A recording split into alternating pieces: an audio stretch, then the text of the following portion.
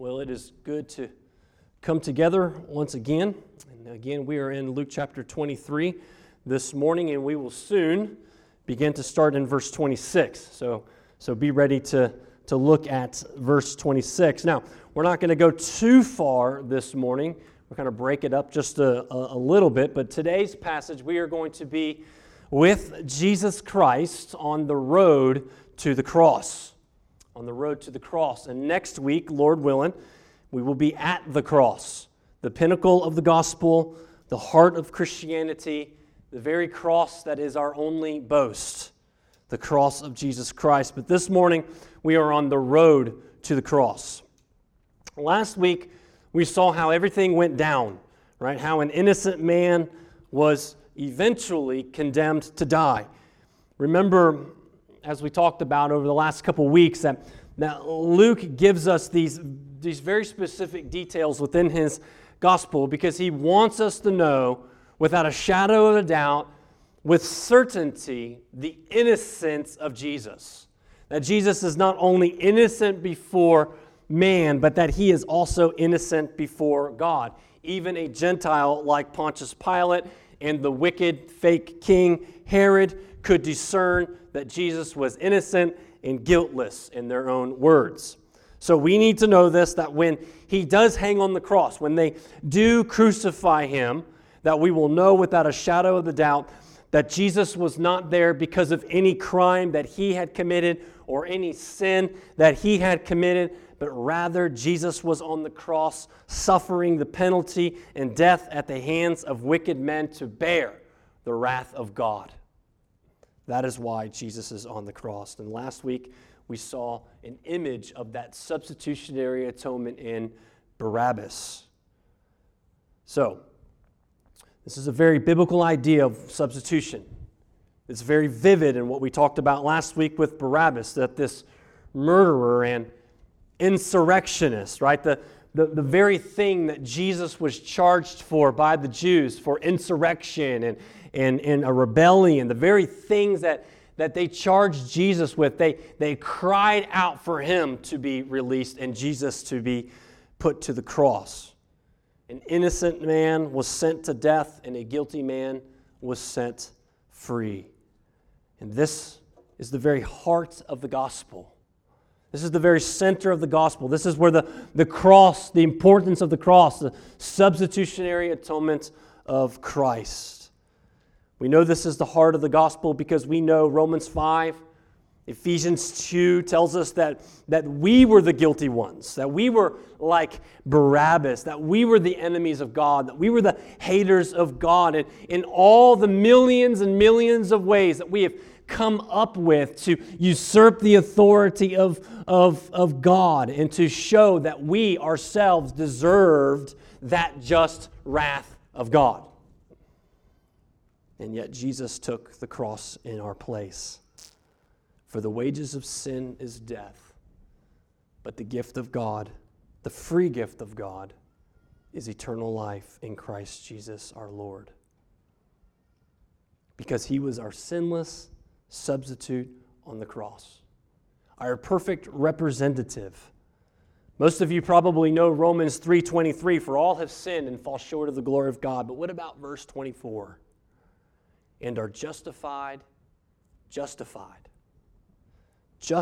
by his grace as a gift through the redemption that is in Christ Jesus, whom God put forward as our propitiation by his blood to be received by faith. This rich, deep, life-giving theology that we read about in Romans 3 and Romans 6 and the whole book of Romans is salvation explained. And in Luke, what we see this week and the following weeks will be salvation accomplished by Jesus Christ and him alone. Not in me, but all in him. So let's look at our text this morning, starting in verse 26, and let's read this together. Luke chapter 23, starting in verse 26. As they led him away, this is Jesus, they seized one, Simon of Cyrene, who was coming in from the country, and laid on him the cross to carry it behind Jesus. And there following him a great multitude of people and of women who were mourning and lamenting for him. But turning to them, Jesus said, Daughters of Jerusalem, do not weep for me, but weep for yourselves and for your children. For behold, the days are coming when they will say, Blessed are the barren, and the wombs that never bore, and the breasts that never nursed.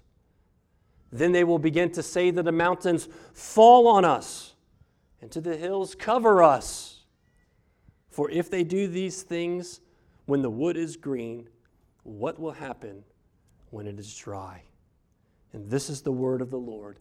And may His Holy Spirit move in our hearts to hear and to see His holy, inspired, inerrant word for His glory and our joy. Amen. The focus of Luke chapter 23 and the whole book of the Gospel of Luke is the cross. It's the one thing that we are getting to, that we were meant to get to. It's almost like a beeline. Maybe not for us, we've been doing this for a couple years now. However, it's a beeline to Luke chapter 23 because this is the heart of the gospel. From the very beginning of Luke's gospel, we've seen that this is true. We knew that Jesus came to die. Jesus, throughout His life and ministry, he tells us that He was going to die. The Old Testament prophecies point us toward that very truth. Luke even comments throughout the book, chapter 9, verse 51. He tells the readers that he wants us to know that Jesus has set His face toward Jerusalem. Why? Because He's going there to die.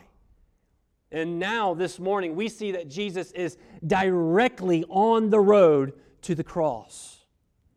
Now, to get a better understanding and better picture of what's happening, I want us to turn over to Matthew 27. So go ahead and flip over to Matthew 27 for just a moment. We'll be back at Luke 23, so keep your finger there. And look at verse 24. So Matthew chapter 27, verse 24.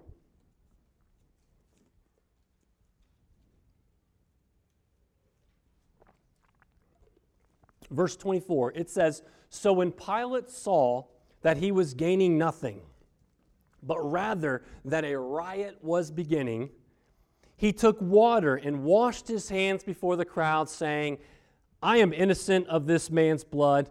See to it yourselves. And all the people answered. This is the verse that got Mel Gibson in trouble a couple years back, actually a couple decades now. And all the people answered, His blood be on us and our children. Verse 26. Then he released for them Barabbas, and having scourged Jesus, delivered him to be crucified.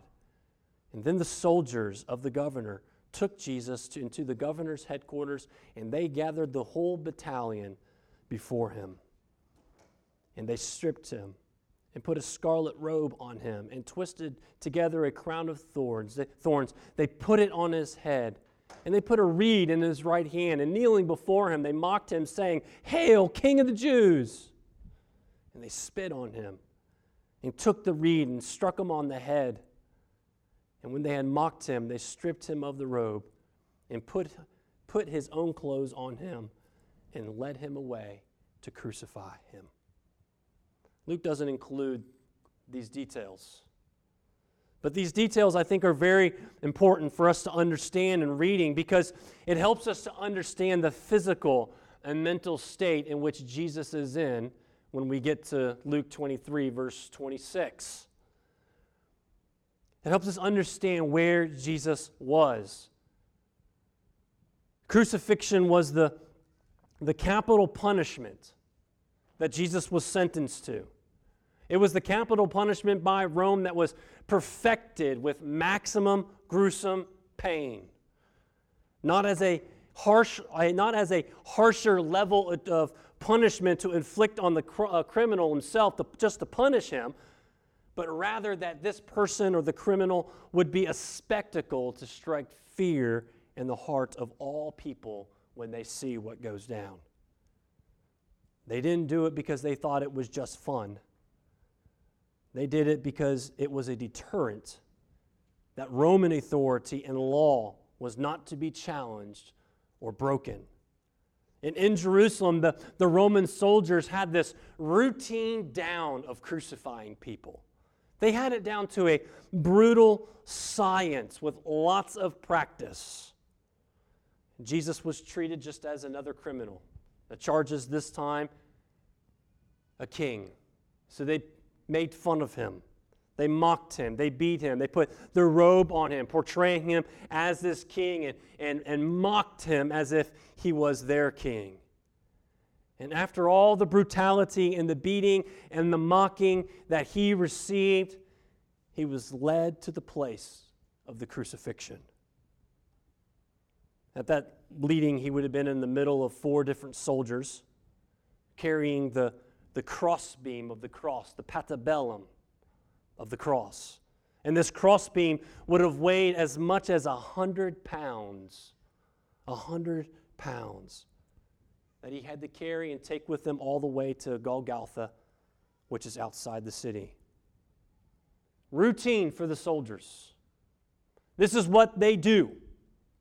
This is our science. This is what we have perfected. This is what I am a professional at doing. Routine for the soldiers as they marched him through the city that day. But along the way, there will be a few surprises. There will be a few surprises, and surprises that turn out to be eternally significant. The first of those surprises on the road to the cross is surprising providence. So think about it. In the worst moments of human history, again, we've said this before, in the worst moments of human history, when a beaten, battered, and exhausted Savior is being marched through the streets of Jerusalem as a spectacle of death and punishment to be a deterrent, Jesus is marched through the city by the Roman soldiers. What happens to this random guy named Simon of Cyrene? He's seized or compelled into service by the Roman soldiers to do what? To carry the crossbeam of Jesus. Verse 26. And as they led him away, they seized, which means he did it not willingly. He didn't want any part of this. Who would? Not only to him, Jesus is just a criminal, but how humiliating that I have to carry his cross. They seized one Simon of Cyrene who was coming in from the country and laid on him the cross to carry behind Jesus. And yet in this verse, there are gospel purposes that God has for the man who was seemingly inconvenienced, humiliated, conscripted into service unwillingly, who was just coming into the city for, I don't know, one reason or another. Think of the many reasons why we say we got to go to town, and he's just coming to town. He's met by the crowd and he's conscripted into service of this processional to the cross so that it could continue. Now, it's not that Jesus wasn't physically fit enough to carry the cross. I think Jesus was a pretty strong dude. I think Jesus was very physically strong. But what we just read, while we had to read Matthew 27 to get a context of why Jesus would not be able to carry the cross. Jesus had been up all night. He prayed in agony in the garden. He was betrayed by one of his own. He was arrested and interrogated all night. Smacked and punched in the face by the temple guards. Denied by one of his closest friends. Tried again by Pilate twice. Sent to Herod, back to Herod, mocked by Herod. He was beaten. He was whipped. He was scourged. He was mocked some more. And not to say the least of all, that the wrath of God that he was about to endure after hours of physical and emotional torment physically and emotionally, Jesus didn't have enough strength or capacity, as any of us would, to carry his cross. And that's obvious on the road to the cross. The soldiers, this is their routine. And they're like, we don't have all day to wait for this guy to stumble on. So they grab Simon and they put him into duty. And that is the surprising providence for Simon of Cyrene.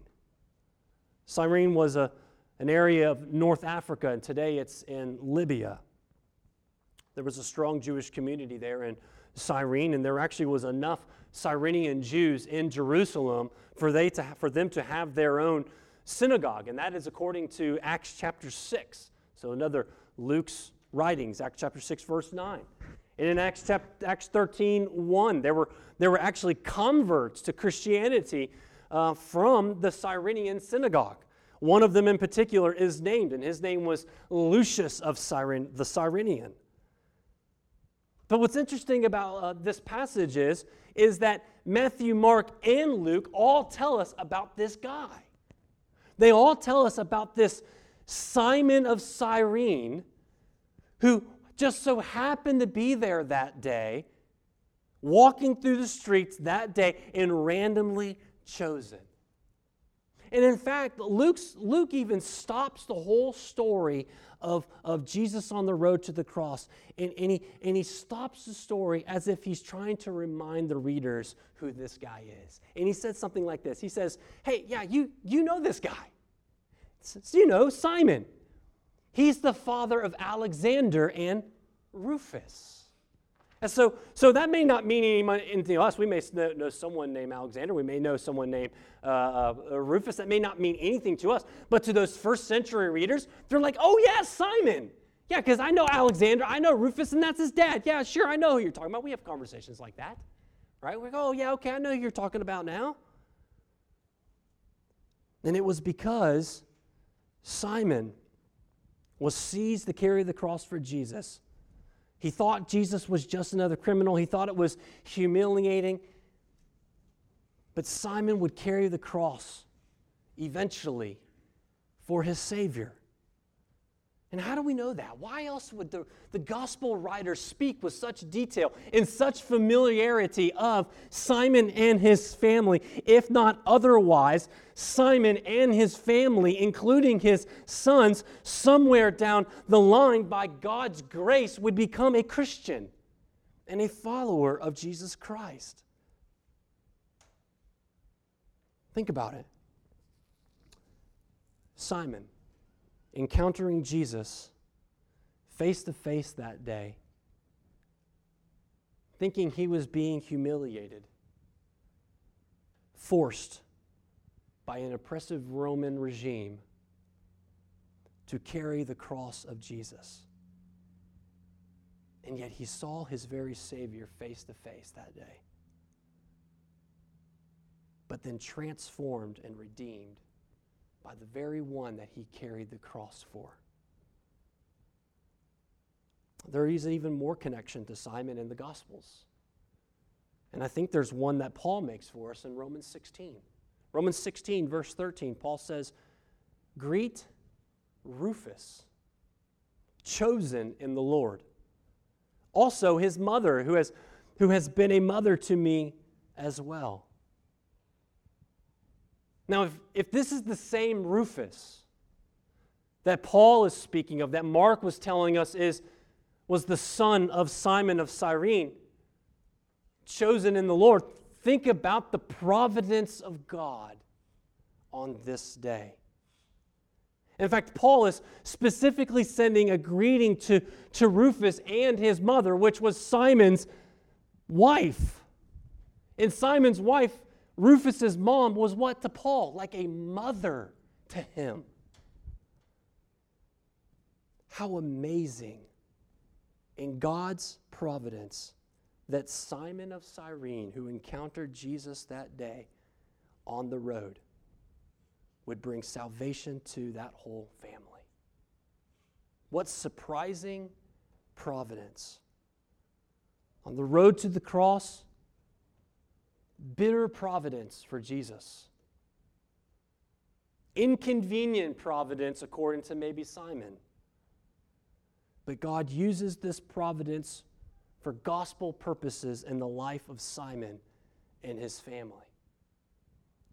His sons come to faith, his family comes to faith, and if Paul's friend Rufus is the same Rufus, then what a blessing and a great joy of a father that a father would have in knowing the usefulness of the arrows of his quiver that have been shot out by the Lord into the known world to be used as a blessing to even the Apostle Paul. What a testimony of God's surprising grace and sovereign grace for Simon. And you know, brothers and sisters, the same providence that the Lord used in Simon of Cyrene to carry the cross of Christ is the same sovereign providence that saved us. Hard providence that may come our way are often the means by which sovereign joy is building us up. What probably to Simon was him, he was the innocent guy in the whole mix. The innocent guy being used and abused by the Romans as he came up to that gruesome parade at that precise moment of Christ's need. He was forced to carry the loathsome crossbeam. But once a terrible moment for him had turned into a time of privilege. To have the cross laid on him and to bear it with Jesus. To actually know what it means, as Luke 9:23 tells us, to take up his cross and follow him.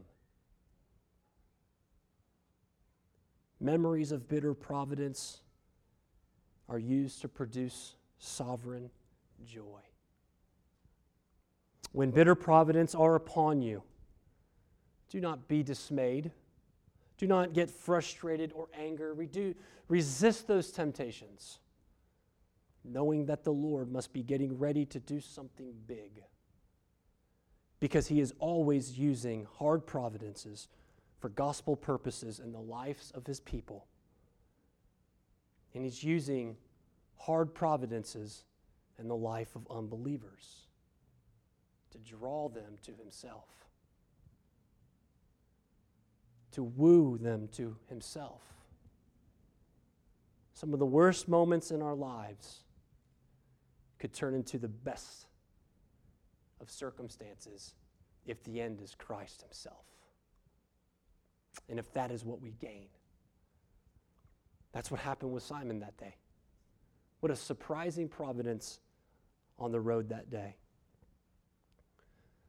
The second surprise on the road to the cross is the surprising preaching of a suffering Savior. The surprising preaching of a suffering Savior. So as Simon of Cyrene is now following Jesus with his crossbeam behind him, we see an interaction that Jesus gives that's only in Luke's gospel.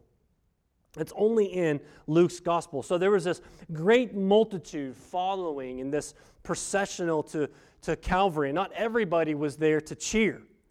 There was a good number in this crowd and a good number of women that were following them, and they were mourning and they were lamenting for Jesus, for him. And Luke highlights women throughout Jesus' ministry, doesn't he? He shows us throughout Jesus' ministry the faithful women. There would have maybe in that crowd, there might have been Mary, there might have been Martha, there might have been Mary, the mother of Jesus. We really don't know, but we do know it is a big group, and it's probably not just them, but a multitude of women from the city who would gather together whenever someone was being crucified and lament and mourn as these people were being marched to Calvary, almost in protest, it seems. And this group also was known to bring the sponges of anesthetic to help numb the pain of those who were suffering. Maybe this was the group that was there. And so Jesus, he sees these women weeping and lamenting at what is about to happen to him. And Jesus has the strength to tell them, don't weep for me, but weep for yourself. The surprise was that the wretched prisoner, on the verge of the most torturous death, was thinking of them. What amazing grace. And he starts the sermon and he preaches a message to them. Verse 28. Daughters of Jerusalem, do not weep for me, but weep for yourselves and for your children. For behold, the days are coming when they will say, blessed are the barren, and the wombs that never bore, and the breasts that never nursed. Then they will begin to say to the mountains, fall on us, and to the hills, cover us. Now, Jesus is pointing them back. That sounds like Old Testament language, and it is. He's pointing them back to Hosea 10:8, which says, the high places of the Avin, the sin of Israel, shall be destroyed. Thorns and thistles shall grow on their altars, and they shall say to the mountains, cover us, and to the hills, fall on us. So he's telling them, remember, so don't weep for me, weep for yourselves, and remember how God has brought judgment already upon Israel. Remember the judgment that God has brought on Israel, how they were exiled, how they were kicked out of the land. And why remember? Because judgment is coming for you. And again, I think he's very directly pointing us to that fall of Jerusalem that's coming in 70 AD. 40 years later, Jerusalem is going to fall, and thousands will be crucified, and the city will be burned, and the temple will be completely demolished once again. He is definitely referring them to the judgment that is going to come to Jerusalem, and it would be horrific. But he is also pointing them further into future, a future that is for us as well. Because this saying, Hosea 10:8, is to recall the words of judgment from Revelation. When the sixth seal is opened, it says, when he opened the sixth seal, I looked, and behold, there was a great earthquake, and the sun became black as sackcloth, and full moon became like blood. And the stars of the sky fell to the earth, and the fig tree shed its winter fruit when shaken by a gale. The sky vanished like a scroll that is being rolled up, and every mountain and island was removed from its place. Then the kings of the earth, and the great ones, and the generals, and the rich, and the powerful, and everyone, slave and free, hid themselves in the caves and among the rocks and the mountains, calling to the mountains and the rocks, fall on us, hide us from the face of him who is seated on the throne, and from the wrath of the Lamb. For the great day of their wrath has come, and who can stand?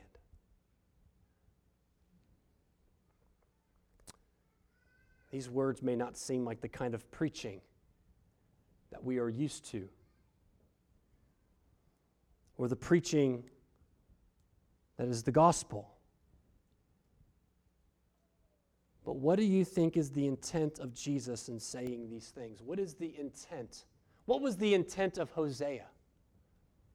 What is the intent of Jesus? What is the intent of John in Revelation, the Holy Spirit inspiring in all of them? What was the intent? It's an intent of repentance. Jesus is calling them to repentance.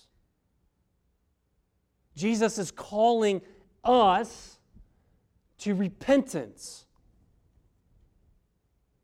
Now, isn't repentance the point of the gospel?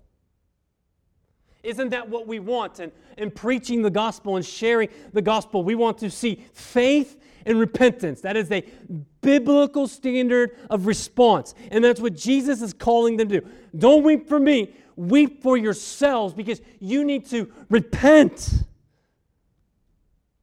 You need to repent. And the whole point of the cross is that people would repent, to stop looking to themselves and their own justification and start looking to Christ in His perfect work on the cross to propitiate the wrath of God toward them, toward sinners. To repent because judgment is coming. And when the Lamb comes as the righteous judge, what a question that was asked of us. Who could stand? But we will be like the kings and slaves and all the generals and all the rulers hiding in our homes and hiding in our caves and hiding in our structures and our bomb, whatever those things are. What are they called? Bomb shelters and tornado shelters. And we'd be crying out, just fall on me and kill me already.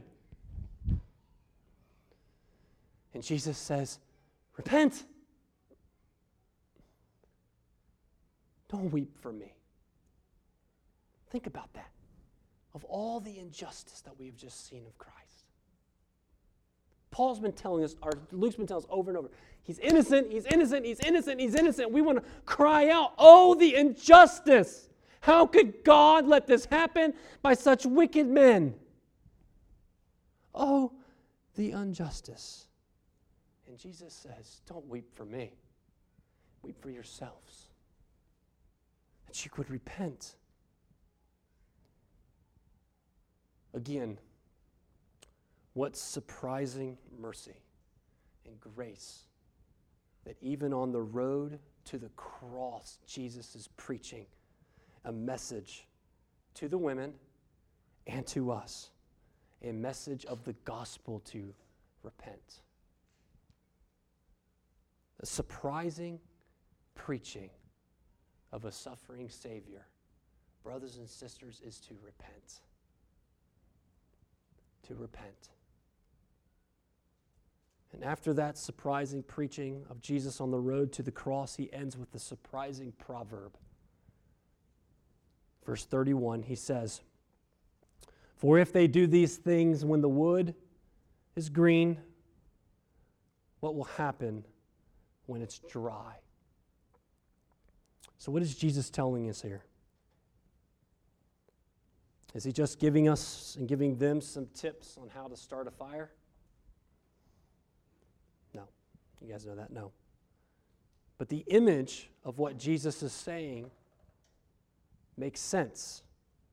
Green wood, wood that has just been cut, is still filled with moisture and sap, and that makes it harder for it to burn. Dry wood is just that's dried. It's had the chance for the sun to dry out all the moisture and the sap, to dry it up from the sun. And it sits out for over a year or for a season so that when it is ready, it will ignite faster and it will burn harder and it will burn hotter. Green wood still has its use. You still can burn it. It's a lot harder, it's a lot dirtier, and it's a lot smokier. But it's dry wood that burns faster and ignites faster. And again, Jesus is not teaching us about firewood, but this is a proverb. He is telling us one truth to point us to a greater truth. To point us to a greater truth. And you guessed it, it is the impending judgment that is coming for them and for us is going to be greater because it will be ready. It will be drier. So again, even when on the road to the cross, he is reminding them of the reality of judgment that is coming. So is Jesus then saying that he is the righteous green wood that is going to be burnt by Rome?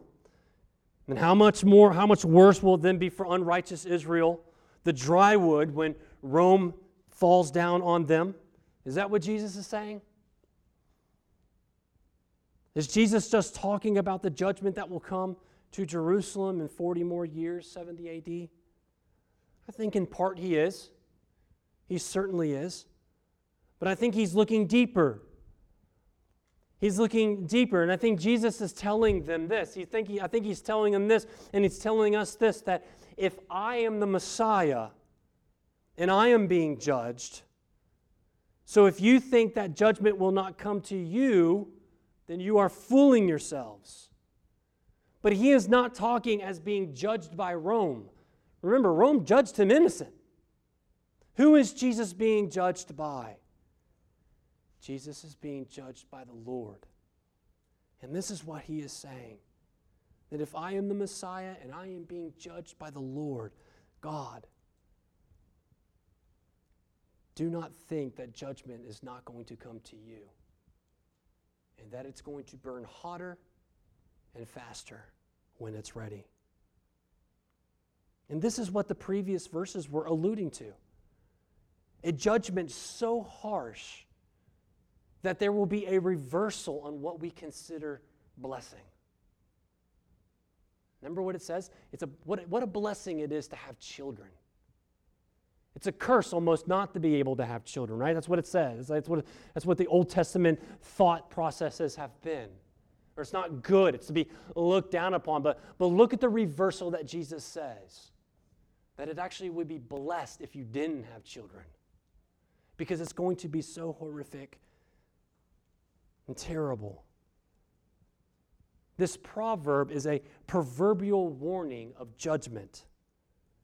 And as the Lord was in the process of down this road of redeeming Simon's heart, there's a surprising providence for him. There are these words of Jesus telling us that the Lord is also able to redeem the hearts who are still in Israel. He's still preaching the gospel to them, to repent.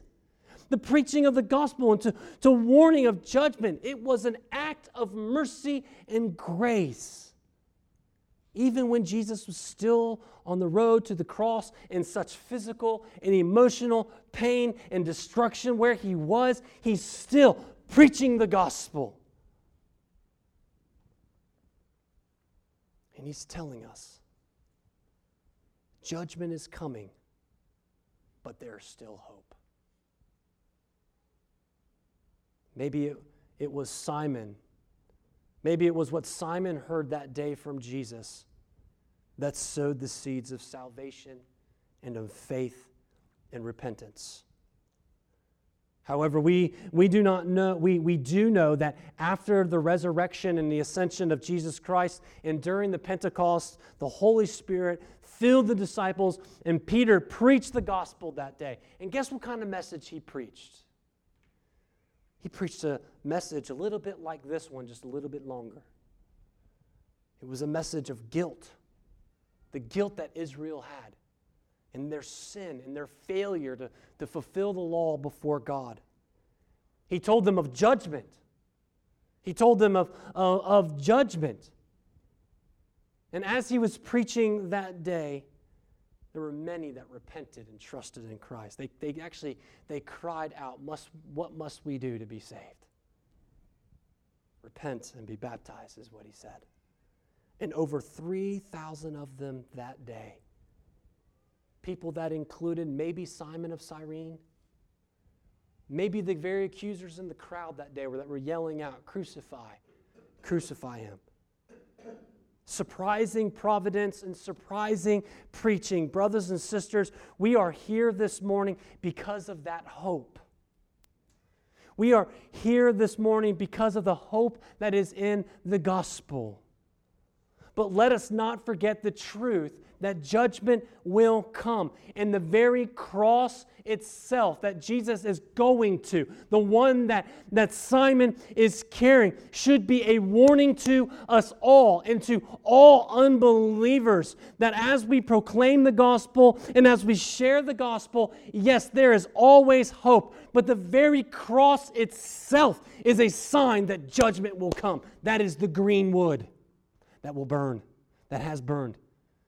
But how much worse when the dry wood is burned? Do you see that the very cross is the green wood? Judgment has come. The very cross itself is a warning that judgment will come.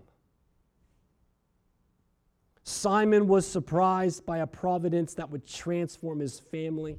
The women were surprised by the preaching of a Savior. But what about you? Were you surprised by the message of Jesus on the road to the cross? A message of coming judgment, but with a proverb of repentance. You know, it's easy to think, and it's easy to live life, sort of like how Simon of Cyrene was that day. Doing his own thing, making a trip to town, picking up whatever he needed to pick up. Doing his own thing, living his life, trying to be good, a part of the Jewish synagogue maybe there in Jerusalem, being responsible, taking care of his family and his wife, with no second thought to judgment or even repentance. But by God's surprising providence, there was Jesus on the road to the cross. And he says to us that that judgment is real, that judgment is coming, and that he is going to die on the cross, and the cross is the proof that judgment is real and is coming. This isn't a message of condemnation only. It's not just a message of judgment, but this is a message of mercy and compassion and one of repentance. And Simon of Cyrene himself is the very picture of the hope that there is in the gospel of repentance. Let's pray. Heavenly Father, we are thankful for the word this morning. We're thankful for the message that Jesus has shown us this morning. The surprising providence in the life of Simon, how we can see that in our lives, how you've so worked. The message of repentance, Lord, may we ever always be repenting. May we always be calling others to repentance. Because the cross itself is very much the proof that judgment is real and that judgment is coming. Lord, I pray that we would look to our Savior, the one who walked that road, the one who took our cross and bore our sin, in order that we would be saved, in order that we could be redeemed. And we give him the glory in all these things. In Jesus' name we pray. Amen.